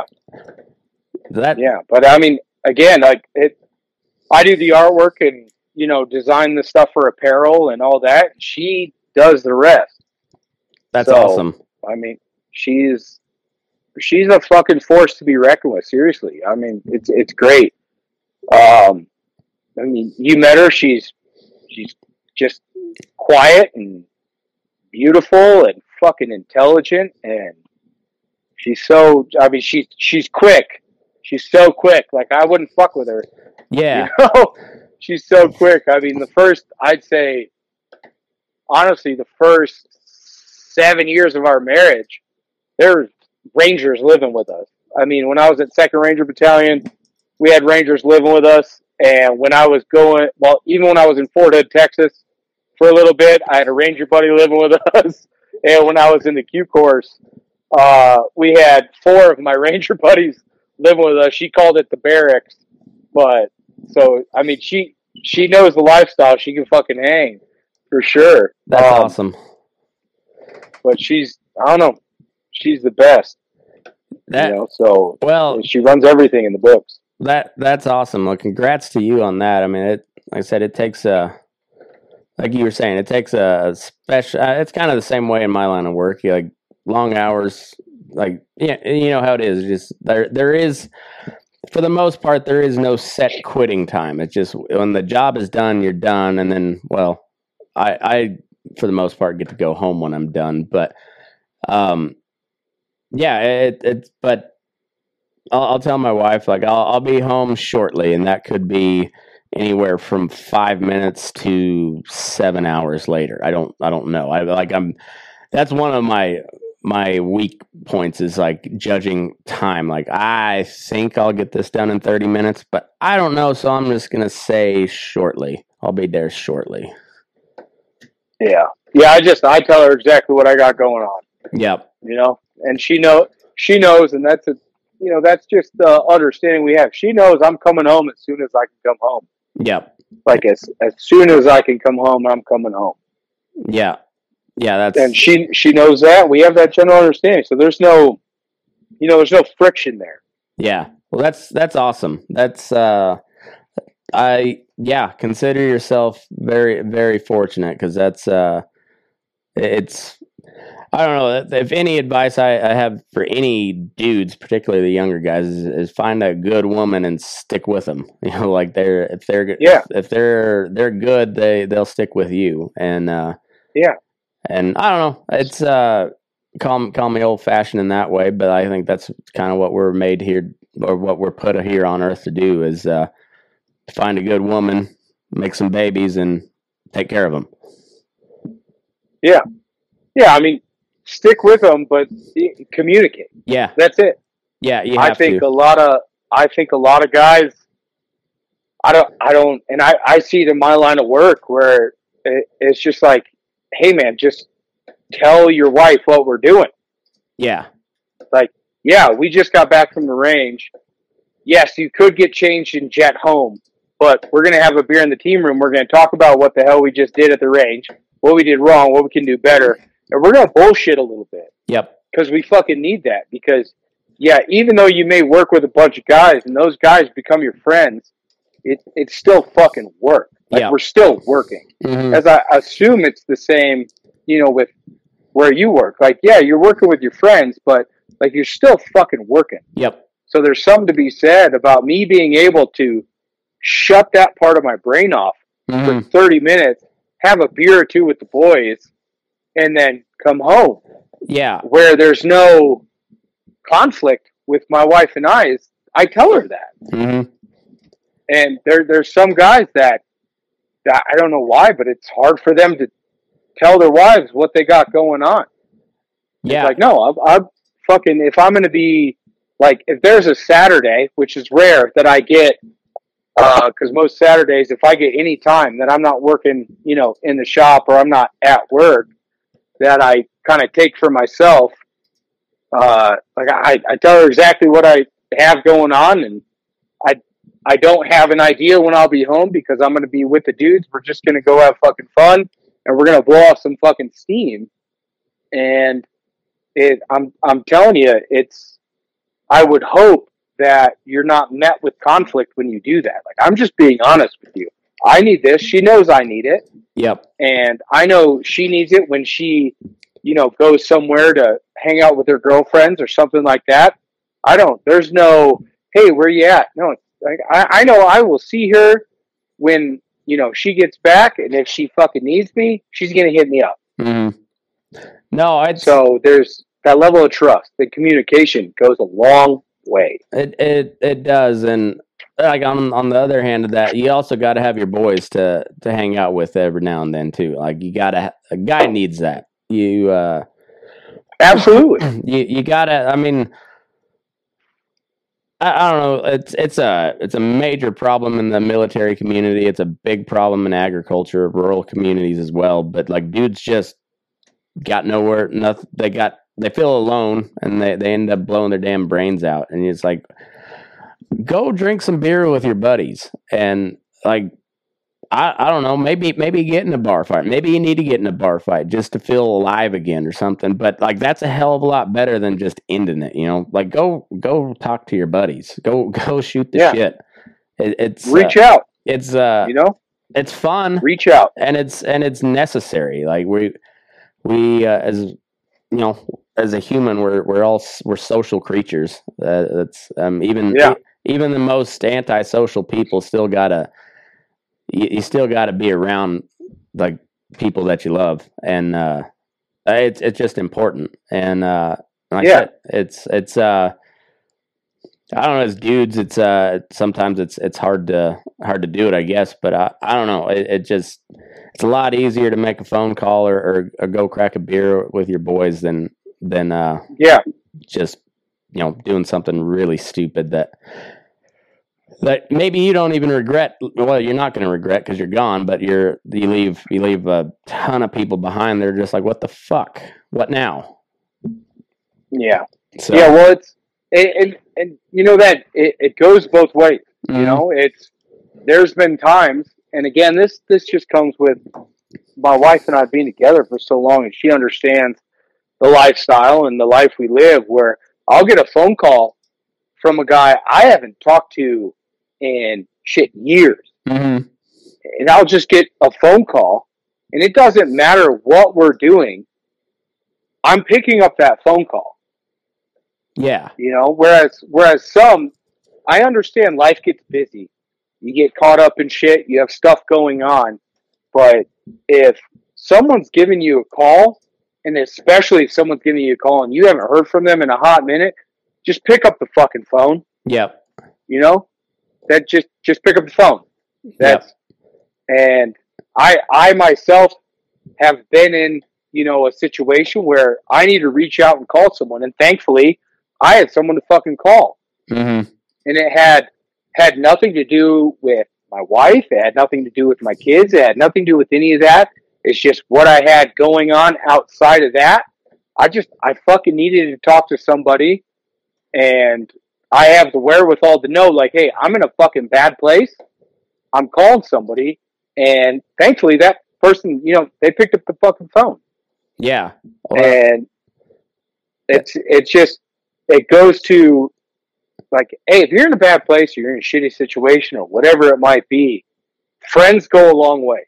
Yeah, they really do. They go a long fucking way. And I think an issue on that is everybody thinks, like, especially when it comes to soldiers, I can only speak on what I know. I'm not intelligent by any means. Like, I only know what I do. Mm-hmm. But when it comes to soldiers, it's a lot of people think it's this thing that goes over time, that it's these small ripples that turn into waves. Mm-hmm. That turns into depression, that turns into, an addiction, that turns into thinking you might take your own life and then eventually taking your own life. And that's, in my experience, it's not the case. It's, you've had a shitty set of days or a shitty day, and you end up drinking more than you should or doing whatever more than you should. And it's not these ripples that have turned into waves, that have turned into whitecaps, that have turned into, a tidal wave. It's out of nowhere. This fucking tidal wave hits you.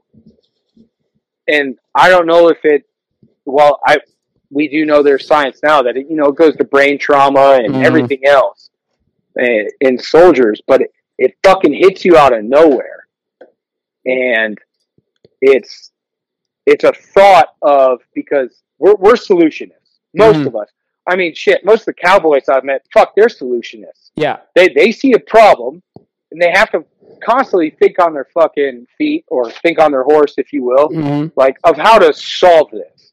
And when you look at variables in equation, for some reason, you draw those variables back to you, and you're like, oh, I'm this variable in this equation. Yeah. Like, I'm the one fucking up this equation from being a streamlined process. Like, I'm fucking up the A to Z here. I'm the issue. So I'm just going to remove that variable from the equation. Mm-hmm. It hits you that fast. And for some fucking reason, that solution comes up. It's like, I'm the fucking variable. So, and again, I only say that because I've been there. Yeah. And in those times, because it's not natural, it's not normal to you, in those times where you're like in that zone, before you do anything, fucking just reach out. Say 3 people, right? Yeah. The first 2 don't pick up. Hey, that third dude's going to pick up. And there's nothing weak. I hate that it's considered weak to reach out to a friend, especially like being a man and I can take care of my own shit. I don't know where that came from, but it's not weak to reach out, because again, you're looking for a solution. Hey, that solution is just to reach out to your buddy and bullshit. Yeah.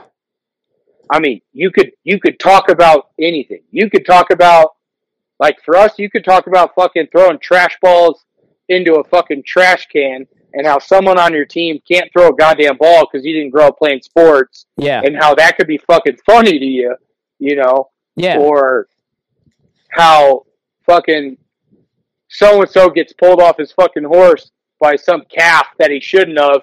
You know, it could be something so minute, but that little spark of joy or remembrance of a fucking better time could keep you from that dark place. It's that little bit of light that you might need. Yeah. So, when you come to that, it's you just need to reach out. That's it. Yeah. And I only say that because, and that might not be the answer for everybody. I know some people have, terrible shit they're going through. But fucking friends and family can fucking get you on the right path. No, absolutely. That's 100% correct. Everybody's got their own shit, and I don't know what the ultimate solution to any of it is, but that first step of just reaching out to just talk to somebody. And I think that's part of the issue, because we are men, and it's everybody gets kind of when you're talking about feelings. Well, maybe you don't have to talk about your feelings. Just talk. Shoot the shit. That's it's amazing what that can do. I mean, my good buddy Clint Mandel, I sent you his number here a while back, because they raise beef there in southeast Colorado, and I just something about, like, that's my boy. That's my best friend in this entire planet. And yeah, I'll be headed home from work, and we'll be bullshitting. I'll shoot my wife a text and say, I'm talking to Clint, and I'll be home when I'm home. And I would talk about nothing at all, but just talk, just shoot the shit. Yeah. And just feel good when you're done. Yeah. Yeah, it could be fucking absolute nonsense. Yep. I know, like I said, when I called a friend of mine, who is a leader in our ranks. I mean, he's the leader in our ranks. And he's a friend of mine, Kevin. He picked up. I told him, hey, I'm not fucking doing good. And he said, do you want to talk about it? I said, no. And he's like, okay. So we just started bullshit. Mm-hmm. I said, no, I don't want to fucking talk about it. And he was like, all right. Then he asked me, like, well, how was the week? And we started bullshit. And we started talking about, I've known him for a really long time. We started talking about times in the before, times in the future, and stuff like that. And that was it. That's all I needed. Yep. No, and it's good to. We didn't even talk about the issue. Yeah, and sometimes you don't even have to. It's and nope. Typically when that happens, it really wasn't that much of an issue, anyways. It was, like you got butt hurt or whatever, and Yeah. the next thing you know, like if I don't even know what I was pissed off about or what I was down about. Yeah. And yeah, I mean, nothing is that extreme of an issue. Right. Like, really, nothing is. It doesn't matter what you're going through. Yeah. Nothing is that extreme of an issue. Yeah, that's. No, I'm not saying like all you need is a phone conversation. That's not what I'm saying. No, I'm saying a lot of times you just need someone to fucking talk to. Mm-hmm. I think it starts with just it's building a community, and I'm not saying you should be helping build your local community. Like you really should. You should be involved in that. Those are the fucking politics that matter. Yep, is your local community, but just a community in the means of just a network of friends, of people you stay in touch with, and like that's just who you call. Yep. When shit goes bad, that's who you call. Right. Like I've had buddies on the reverse scenario that have called me in the same context. It's like, hey man, you want to talk about it? I'm here if you want to talk about it. You're like, no, dude, I don't want to fucking talk about it. Yeah. And I'll be like, oh, all right, well, fucking, let me tell you something about what's going on with me. Like, I don't turn it into, how was your day? I know their day's shit. They're calling me. They're telling me they don't want to fucking talk about it. Their week might have been shit. Their family might have been shit. So I'll just be like, hey, let me fucking tell you something, dude. Here's what I came across. This fucking homeless dude fighting an invisible monster with a blanket, going across I-25, stopping traffic. Just something fucking out of nowhere. Yeah. Like, yeah. It's there's always something to talk about, and it's it's funny, like they don't want to talk about it. All right, well, do you think Taylor Swift's a psyop? What do you think about that one, huh?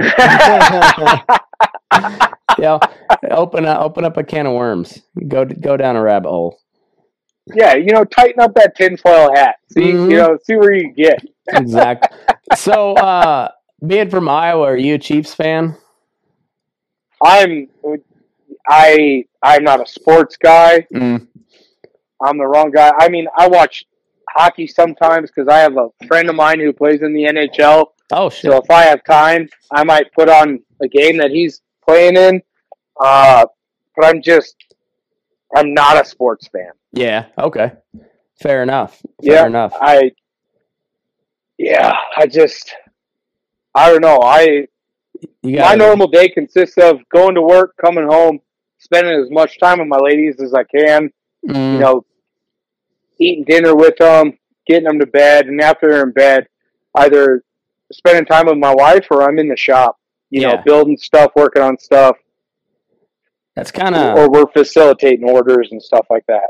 That's kind of how my mind goes, too. Yeah, I got, work, come home, beat up the kids, and then, if I'm not, workout, podcast, that's about it anymore. But it's, no, it's a funny world we're living in, but there's a lot of good people out in it, and it's cool to, well, that community deal. Like I met Jeremiah through the internet, and we've become pretty good buddies. I've helped him, flown out to Colorado to help him with his events a couple times now, and then that's how I met you and the rest of your team there, and I don't know, it's the community deal is a big thing. Is probably the coolest thing that I've experienced from starting this podcast venture. Is just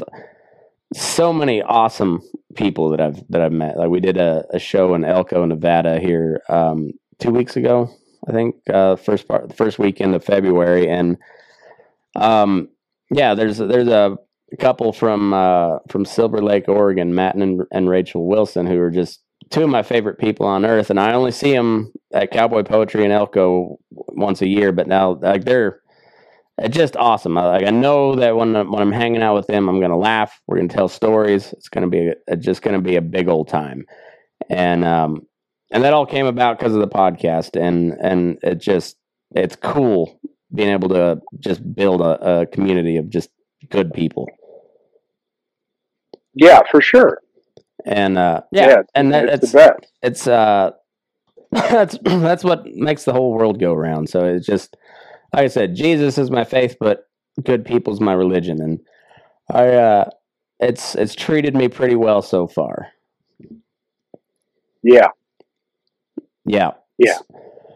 Well, Benny, I don't want to cut you short, but it's getting a little later your time, and I'm sure you got shit to do. But I really appreciate this conversation, man. We should do it again sometime, and make sure you go check out his stuff, Team Room Design on Instagram, Team Room _design. Is that right? Yeah. Team Room _design. Yeah. Awesome. It's you make some really cool stuff, and I'm gonna have to have you make me something one of these days. I don't know what yet, but I'll we'll be in touch. We'll talk about it. Heck yeah. So one of these days we'll when you're done with the military life, we'll show your face and everything, and we'll get to know everything about Mr. Benny. Yes, sir. Cool. Well, hey man, you take care. Take care of your family. Tell them hi for me, and you stay safe out there. All right. Sounds good, boss. You as well. All right, will do. Thanks everybody for tuning in, and Benny, if you'll hang on hang on for a few minutes, I'm gonna wrap this up here. But we'll if you got a few extra minutes, I'd love to shoot the shit for a few more. Oh, for sure. All right, cool, man. Well, thanks everybody for tuning in. Make sure you go check out the Patreon. You get bonus content, ad-free content, and sometimes you get. I'm getting caught up on stuff, but sometimes you'll get some bonus episodes. So check it out. It's patreon.com/burning_daylight, and move your ass. We're burning daylight.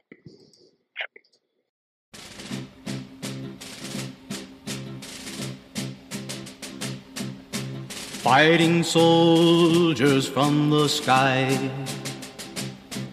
fearless men who jump and die, men who mean just what they say, the brave men of the Green Beret, silver wings upon their chest. These are men, America's best. 100 men will test today, but only 3 win the Green Beret. Trained to live off nature's land, trained in combat hand to hand, men who fight by night and day, courage take from the Green Beret, silver wings upon their chest. These are men, America's best. 100 men will test today, but only 3 win the Green Beret. Back at home, a young wife waits. Her Green Beret has met his fate. He has died for those oppressed, leaving her this last request. Put silver wings on my son's chest. Make him one of America's best.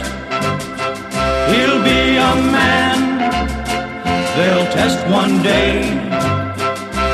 Have him win